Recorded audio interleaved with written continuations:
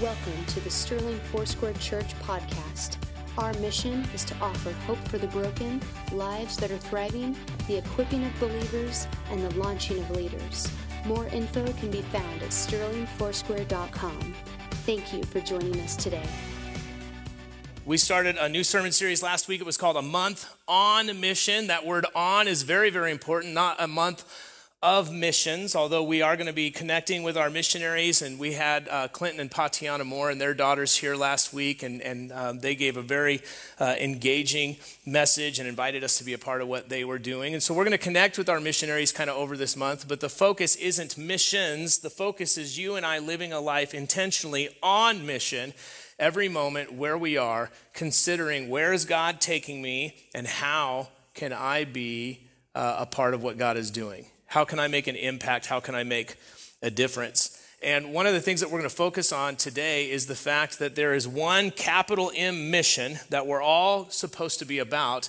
And then there are kind of small, unique mission expressions about how those things are getting done. And that's going to help us have a little bit of freedom in pursuing the design that God has for each one of us and collectively as a local church family. But it's also going to give us some grace for those who are doing it maybe a little bit differently and focusing on maybe a number of different activities there. And in that, we can all kind of move collectively in one accord towards making an impact in this world for the kingdom of God.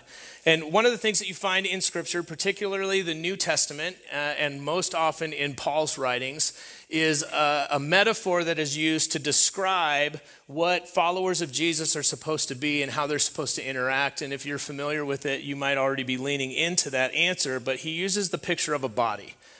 Particularly when he talks about diversity in the church, diversity of giftings, diversity of kind of age and ethnicity. When Paul talks about the differences in the collective, he uses this metaphor as a body. And he would say that we are all different parts, but we are part of one body, that there's ears and there's eyes, and they're different and they do unique things, but they're all needed for the thing to be whole. And I get that in the general sense, and many of us, it's easy for us to grasp that as far as kind of parts of the body and put together.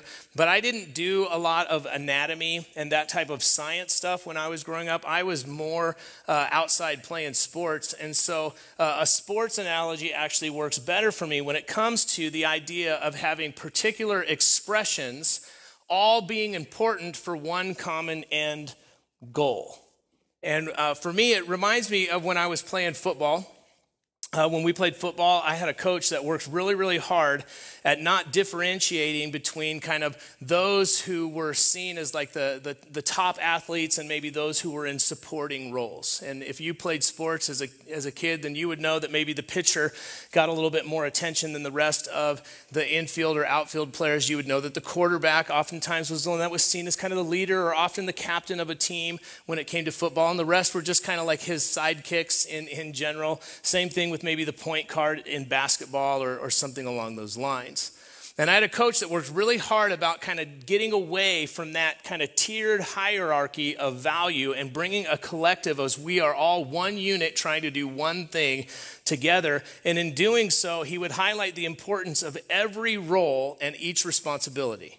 And he used to have this saying where he would say that in order for us to win, we needed to be strong or excellent in all three phases of the game. That would be the language that he would be using. And to differentiate that, those three phases were offense. So when we had the ball and we were trying to score, we needed to be excellent at that. But we also needed to be excellent at defense. And in fact, some people would say defense wins championships. It's usually people that are poor at offense that say that, but that's neither here nor there. But we needed to be excellent at defense. And then he would say we needed to be excellent at special teams. And that was like kicking and punt return and things along those times, things that were just kind of almost seen as extra or add-ons to part of the game. But he would say that each one of those needed to be important. And he would stress the role and the importance of each person. And one of the things that I remember in particular is when we would have a team dinner on Friday night, every home game, we would go and we were hosted somewhere. We would eat dinner as a team and we'd get ready for the game that night. And the linemen all got to eat first, which I really felt was unfair because they also ate the most, is typically how that worked. And I was kind of towards the end of the line. But what he wanted to do was dispel this idea that somehow the kid who got his name in the paper for making a great play somehow got there on his own efforts. We needed to recognize that it was the rest of the team that was creating those types of opportunities. And so as a team, we had a single identity. And we had a single mission focus. And what we began to do is to appreciate the role and the responsibility that each other player had without feeling like we needed to somehow compete with them or make up for what they were doing. And it created this healthy ability for us to move forward towards one goal. And one of the things that I have often discovered, and one of the things that I've also unfortunately been kind of a part of at times in the body of Christ, is missing the one goal and being too focused on my role. Getting so wrapped up in my role or my responsibility, my preference or my expression of what church is and how it's supposed to be, that somehow I miss the capital M mission and I get distracted in things that are a little bit lesser. And there's really one mission of every believer. We're going to talk about that this morning. One great thing that every Christ follower should always be about. And then there's going to be so many varied expressions about how to go about being that are going to be as varied as the individuals in this room. But there's one great mission, and really it's often called the Great Commission, because Christ is the one who commissioned the church to be about that. But when that gets lost, and the focus isn't the great mission of the church, but my personal mission of church stuff, then what happens is we often become a little bit divided. And certainly we end up lessening our ability to have a positive impact on the world around us. Because even if we're going about doing the right things in the right way, if we go about doing it more or less alone, we will have a smaller impact or kingdom footprint, if you want to use that type of a thought. And when we keep the capital M mission, the one thing that we're all supposed to be about, when we keep that in mind, all of a sudden what happens is we begin to allow space for others to approach their role and their responsibility in the kingdom of God. We give grace and space for them to express those things uniquely, and then we all kind of move forward together. So in my sports analogy, my senior year, I played outside linebacker. I didn't spend a lot of time wondering why the nose guard wasn't outside playing outside linebacker with me. I recognized that he had a specific role and a specific responsibility and that he needed to be about that. And I also, when it came to that, didn't go and try to do his role or his responsibility or feel any type of pressure to sit in that space as well. I had grace and I had a trust and an allowance for that role and that responsibility to be expressed. If you've got your Bibles, I want to invite you to go ahead and grab those out. Lift them up. If you've got your smartphone or your tablet, go ahead and open up your Bible app. Lord, we ask that you would give us soft hearts today, that we would have soft hearts to be challenged by your word, maybe even corrected. Lord, that you would give us a courageous faith that is willing to say yes when you would prompt us today to take steps this week to live a life on mission, to consider where are you leading us and how can we make a difference in that place. In Jesus' name, amen. With your Bibles out, you can go ahead and open to Galatians chapter 2. We're going to start there, but I'm going to give you some background on where we're at and kind of the main context or concept that is being talked about in this passage. One of the things that you find is that we have a tendency to think about kind of division and quarreling and maybe some of the we versus them things that have crept into the church over and throughout church history as being somehow maybe unique to our day. Maybe even thinking that 2021, man, it's so difficult because we all just went through COVID in 2020. So of course we're dealing with these types of situations, and we have a tendency to get distracted on our own personal missions rather than keep the capital M mission of the kingdom of God in our sights. And that might be a valid type of a thought, but I can tell you that from the very, very beginning, the church has always wrestled with these things. You can read through the book of Acts. You can read Paul's letters. You can even see some of this within the closest disciples to Jesus. Before the church even effectually started, they wrestled with these types of challenges. And here's a couple questions that were always at the forefront of that wrestling. It's what does it mean to be the church? Like, what does it mean to be a follower of Jesus?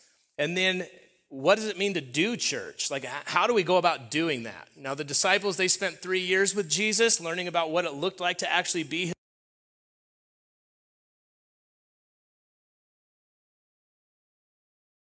Them kind of into that, but all of church history is really the collective coming together when there's division and disagreement, and they get back to this question of, well, yeah, but who are we and what are we supposed to be doing?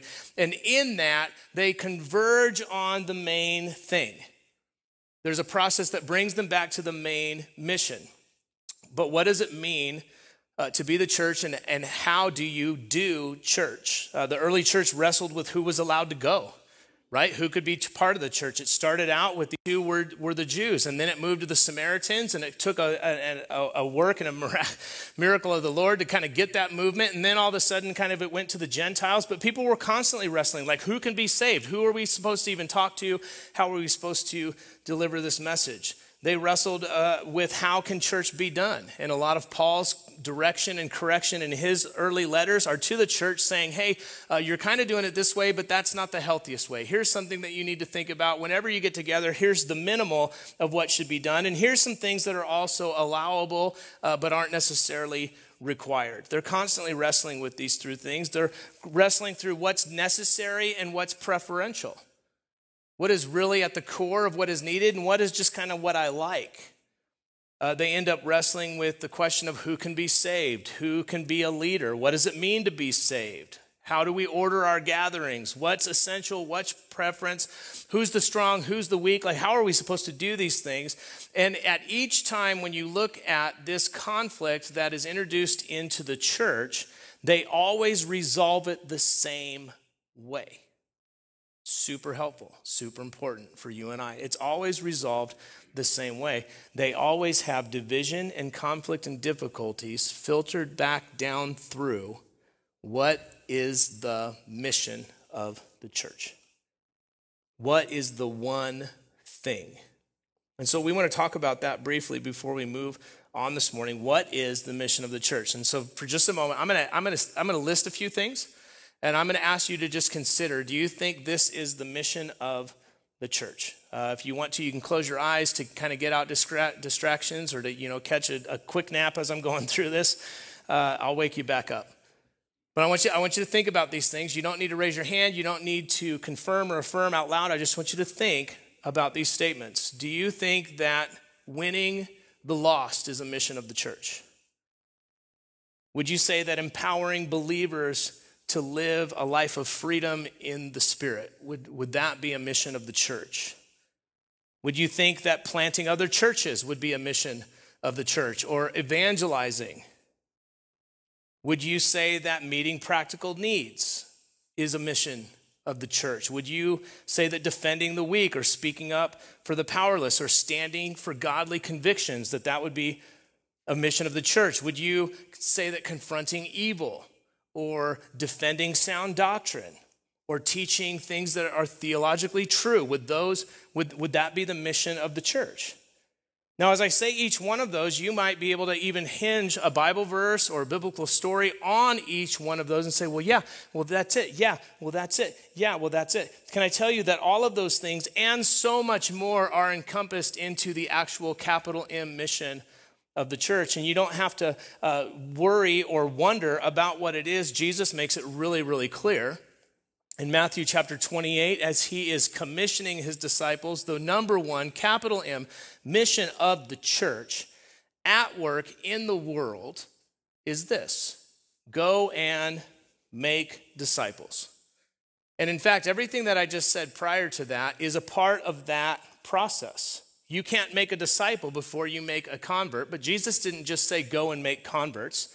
Don't just get somebody saved, pat them on the head, and say, see you later, I'm going to go do something else. It's actually easier to get somebody to make a conversion statement than it is to disciple them to wholeness and health. Discipleship requires this whole kind of continual process that goes with it. And in discipleship, you're going to see expressed winning the lost. You're going to see expressed church planning and evangelism. You're going to see expressed standing up for the weak and for the powerless. You're going to see expressed putting down your own preferences in order to lift somebody else up. You're going to see standing for godly convictions. You're going to see defending sound doctrine. All of those things are a part of discipleship.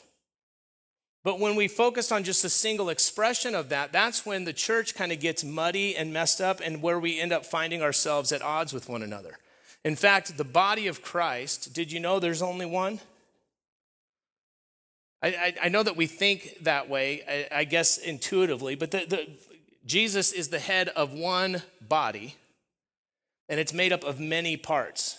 Most of us consider the body of Jesus to be whatever our local church is, right? But if that's true, then my friend who pastors down the street, then he's got like a whole different body? That doesn't make sense. That doesn't even line up with the metaphor that Paul uses. You know what he has? He has a different part of the body. And we may be eyes and he may be ears, and we may do things a little bit different, but we're all needed to be part of the one body whole expressed in the world. Do you see how that's helpful? So I may be an outside linebacker, but my pastor friend down the street might be a nose guard.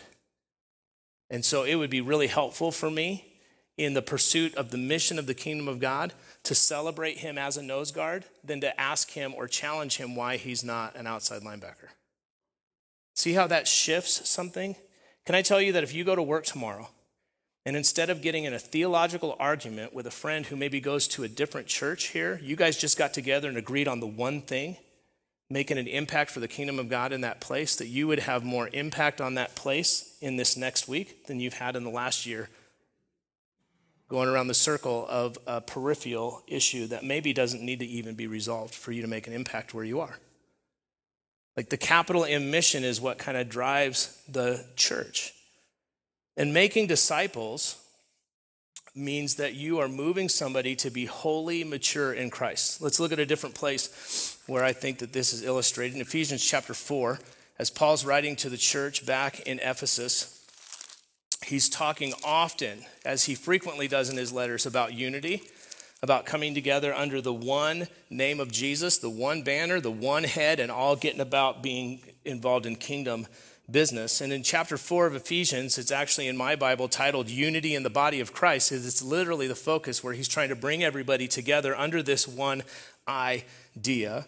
Starting in verse 11, he starts talking about the way that Jesus has gifted the body, gifted the church, gifted those who are part of it to affect the whole towards unity and maturity. And he says this: Christ himself gave the apostles, the prophets, the evangelists, the pastors, and the teachers to equip his people for works of service so that the body of Christ may be built up.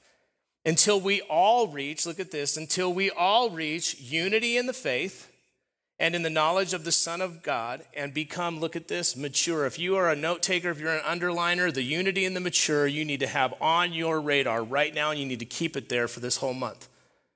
Because the goal of living a month on mission is going to require you to work towards the one capital M mission and to grow towards a more mature understanding of who you are in Christ and how you operate within the kingdom of God.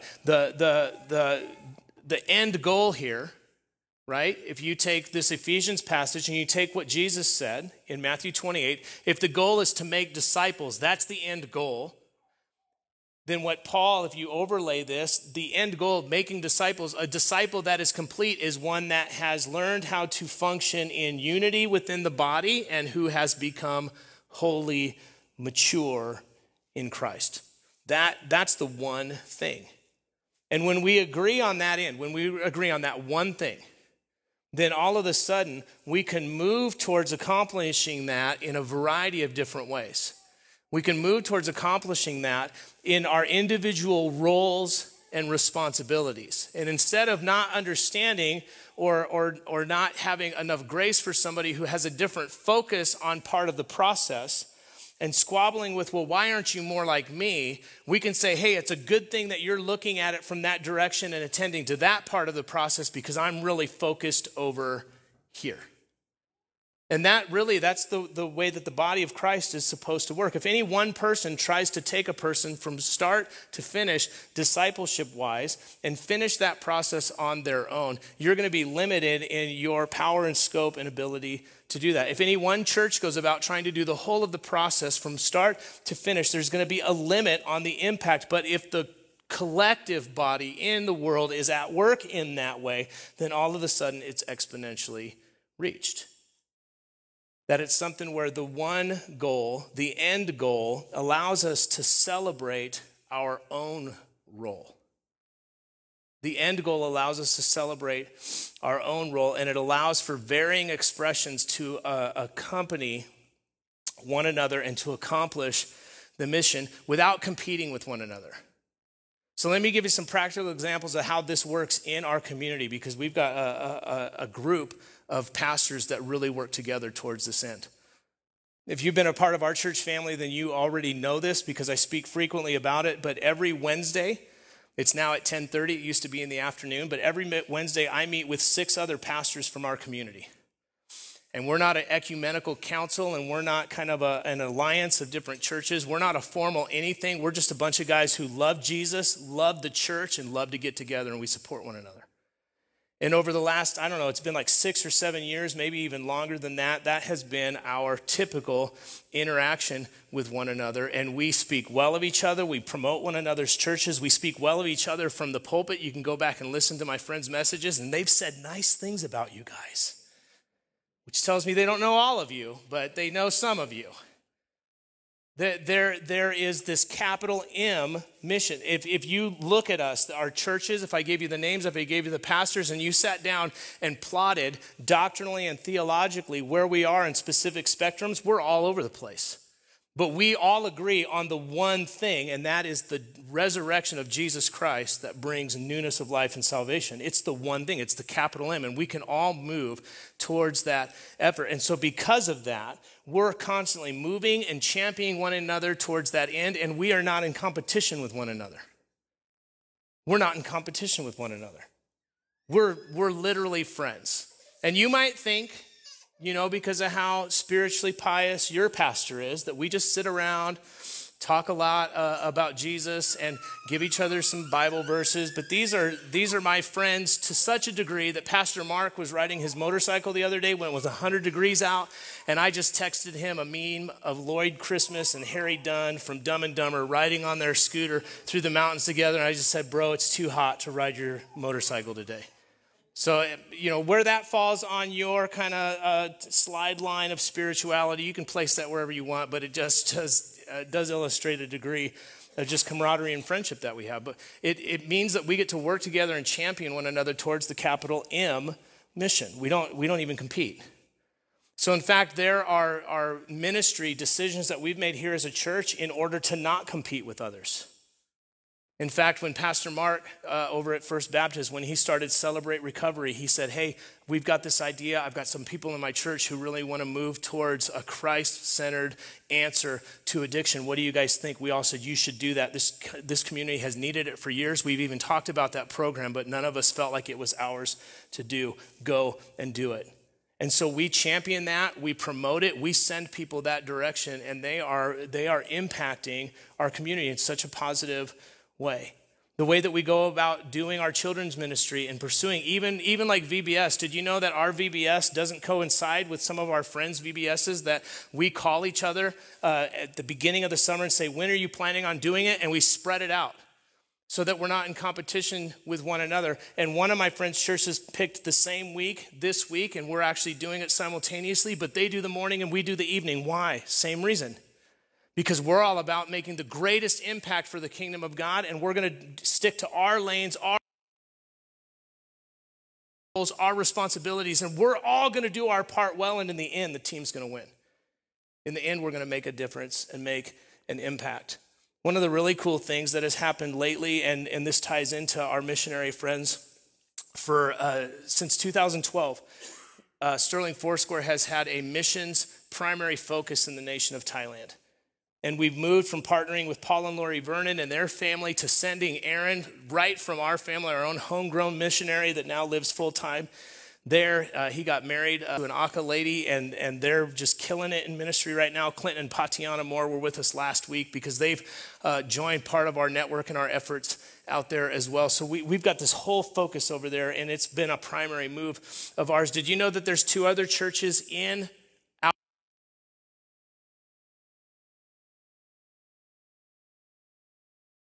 these 2? You wouldn't necessarily know that or even think that that was possible, but the United Church in Crook, as they were looking for a missionary in Asia because they wanted to make an impact over there, one of the board members of that church said, hey, doesn't Foursquare have a guy over there? Why don't we just partner with them? You guys are friends, and isn't that what we do?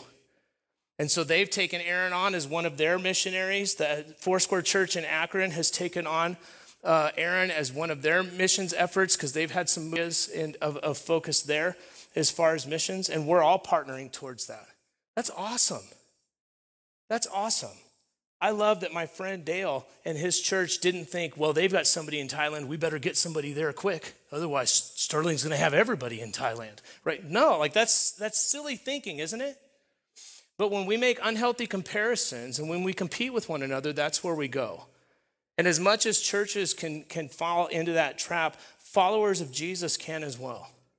If we would spend our time finding other believers in our workplace, in our places of hobby, in just the general community, if you spent more time finding who your allies were in Christ and finding a way to work with them to make an impact in the community, we would have a far bigger footprint.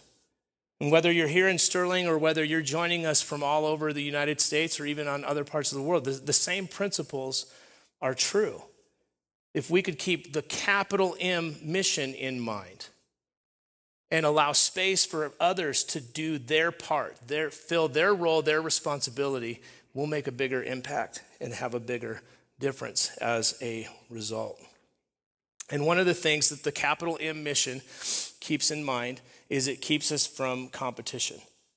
And there were times in the early church where Peter and Paul were kind of at odds. There were times in the early church when Paul and Barnabas were kind of at odds. There were times in the early church where you saw these strong apostolic leaders who were at odds with one another. And every one of those disagreements, every one of those divisions, every one of those conflicts ended up being resolved by getting back to the main thing.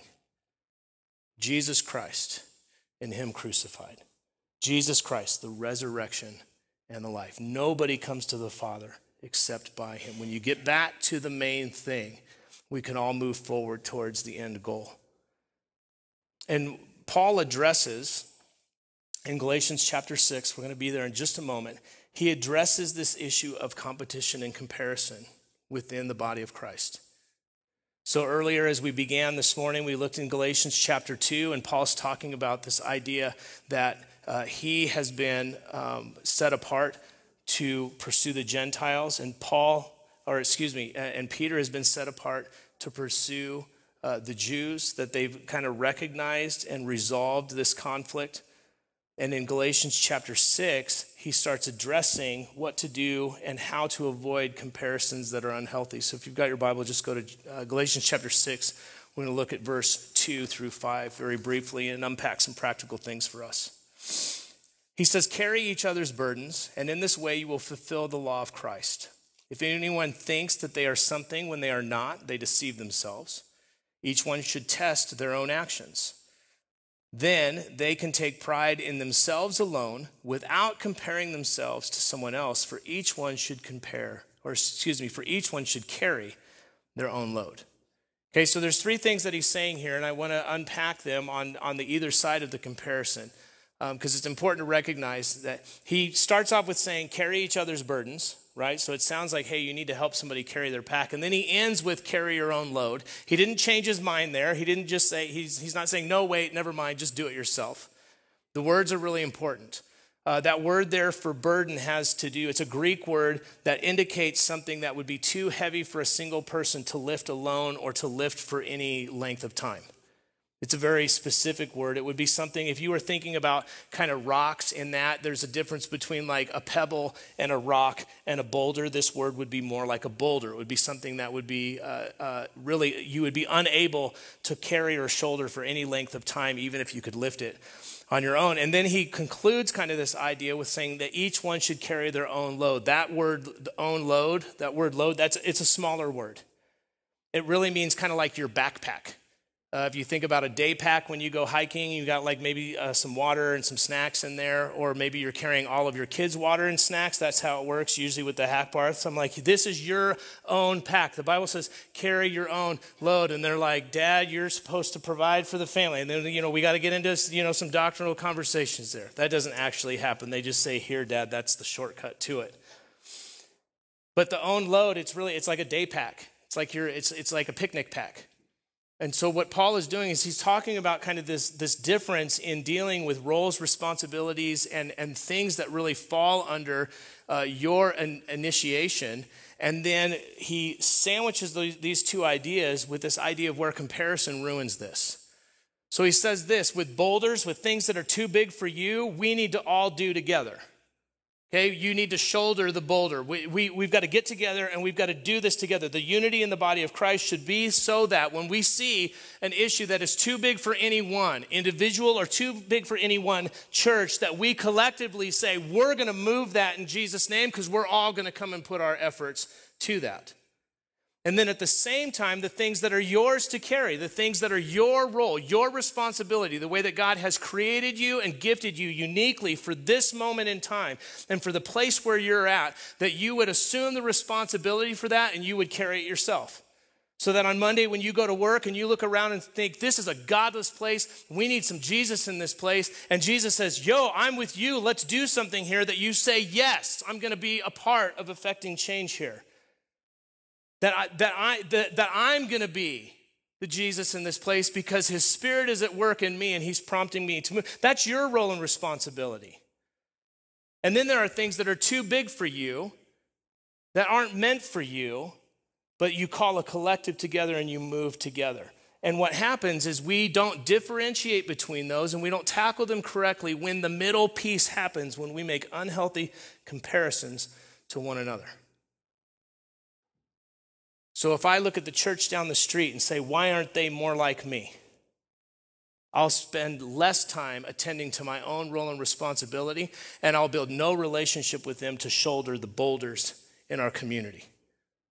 I'll be judgmental and complaining and wishing that somehow everybody was like me. There's a reason why the people around you aren't like you. As much as you are made and created in the image of God, you're also not that great, right? Can you imagine, just think about it. Can you imagine if we had 100 people in here and there was 100 Bens in this place? Yeah, nobody in here is excited. I heard the whistle. And just a sidebar, I want you to think about this for the moment. Sometimes we think that if we were around more people like us, we would be happier. But isn't it true that oftentimes the people that you have the greatest conflict with are the ones that are just like you? Moms and daughters? Dads and sons? Isn't that? I'm never going to be like, I'm just like them. Oftentimes our greatest conflict even comes out of that too close a similarity. There is a need. There's a need for the uniqueness of each and every individual to be a part of the plan and purposes of God in a local church, in local churches, at work in the world. There's a fun thing that's happening right now in our church as an illustration of this. I would say that when it comes to missions, like our missionaries in Thailand, that's our load, right? That's ours to carry. We support Aaron and Alina. We support Paul and Lori. We support Clinton and Tatiana. We do them all differently and uniquely. We support them with resources. We support them with prayer. We support them with teams that go over there. We're a part of all of those things that are going on. Those are our load. We've had some friends, churches in the community that have said, no, you know what? We want that to be part of our load too. And they're carrying a piece of that, but we're not moving any boulders necessarily together. But one of the fun things is that there's a pretty big need for Aaron and Alina that a number of us are going to look to shoulder. I've got an update from them that's kind of a reminder of who they are and what they're doing, and then it gives a little bit of voice to the boulder we're going to move together. Hello, my name is Aaron, I'm Alina. and we are missionaries here in Chiang Rai, Thailand. That's the northernmost part of Thailand. And Alina currently is working here at our coffee shop. In addition to that, we serve at the Aka Outreach Foundation, which is an orphanage and a Bible school. And we also travel to the second largest city here in Thailand, and we work with the Shining Light Church there. When we're not doing that, we go up to the village, and part of our village ministry is Alina's family. Part of Alina's family is still Buddhist, Yeah. and another part of Alina's family practices the Aka animist religion. We currently travel on our motorcycles. We feel very blessed what God's given us. We go to travel to the markets. We travel to the churches we serve at. When we go to the village, we do have to borrow a vehicle from someone. On occasion, we do travel on our motorcycles. And we feel like this is the right time for us to purchase a vehicle that'll make traveling to larger cities easier. Sometimes we have to travel on buses to make the longer trip because it's really not possible on a motorcycle. So we're asking you today, you would consider with partnering with us monthly or for a special gift for purchasing a new vehicle. We are really excited for these opportunities that God continues to release for us, and we believe that we're just getting started here. The majority of Thailand's not Christian, and so there's so many opportunities to share the gospel. There's a lot of groundwork to do also. So we're excited to continue to serve the Hill Tribe people and to reach out to the Thai people also to bring the gospel to them. And so we would ask you today to prayerfully consider partnering with us for these resources, for us to continue to be able to bring the gospel to Thailand. We thank you for your time. Thank you. So cute. So one of the reasons why I had Aaron give a video, obviously he can't be here because he's over in Thailand. One is for you to see his face, be reminded of him, and to get a little snippet of what's going on. But the other thing is to kind of give you just a heads up on something that we're doing as a church family. I would encourage you to prayerfully consider being a part of it if the Lord would move you in that direction. But we've consistently been a part of caring for them. We send teams over there, and we haven't been able to send a team for over a year now because of just kind of the state of travel in the world. But one of the big needs that they have is for a vehicle. So they ride their little scooters, which is pretty common over there. But a lot of the mission work that they need to be doing is up in the mountains, and those scooters don't actually get them there. They've got to borrow vehicles and use the benevolence of others. He does a lot of traveling from Chiang Rai to Chiang Mai. That's 3 hours. Really 3.5 if you're on a bus. And the bus that he had in his video, that's a commercial. That's not the bus. I've been on the bus that he rides, and it is not that bus, trust me.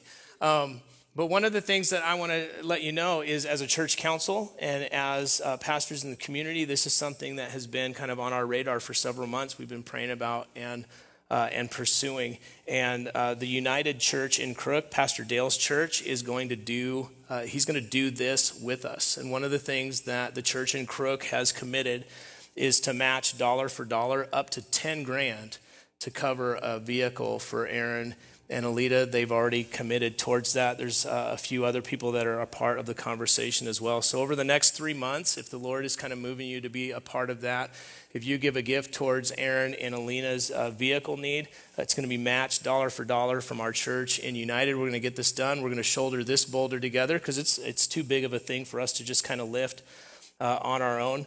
But God has continued to use us in generous ways. And over the last several months, any need that has been brought to our church family has been met over and above what that need is. And so we're trusting that the Lord is going to continue to move in this way as well. It's going to be another example to our community of how churches get together and focus on the capital M, not the little m of just what they are doing. So I wanted to make sure that you were aware of that. And we're going to close this morning, and we're going to move away from missions. We're going to move away from big world pictures, and we're just going to consider what is God doing in and through you this week. So church family, if you would stand, worship team, if you would come back forward.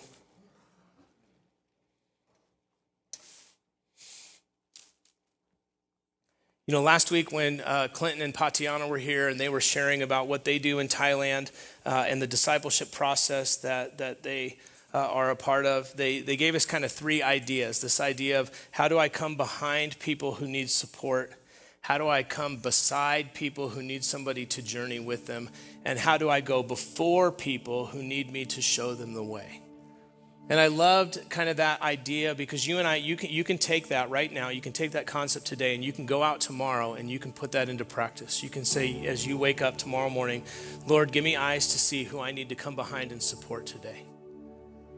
And show me how to do that. And that could be something super practical. It could be demonstratively spiritual. It could be any varying way that the Lord might use you, but an openness to say, God, if you would show me, you'll see it. And if you have the courage to say yes, he'll lead you into that step.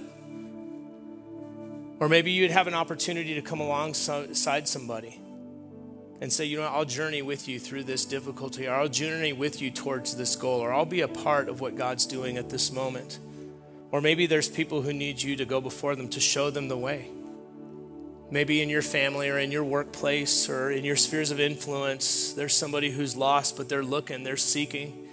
They're not just lost with their eyes closed and their ears plugged and just going about life. They're actually looking and they're seeking and they're trying to find, and the Lord would use you to be the light that leads them to him.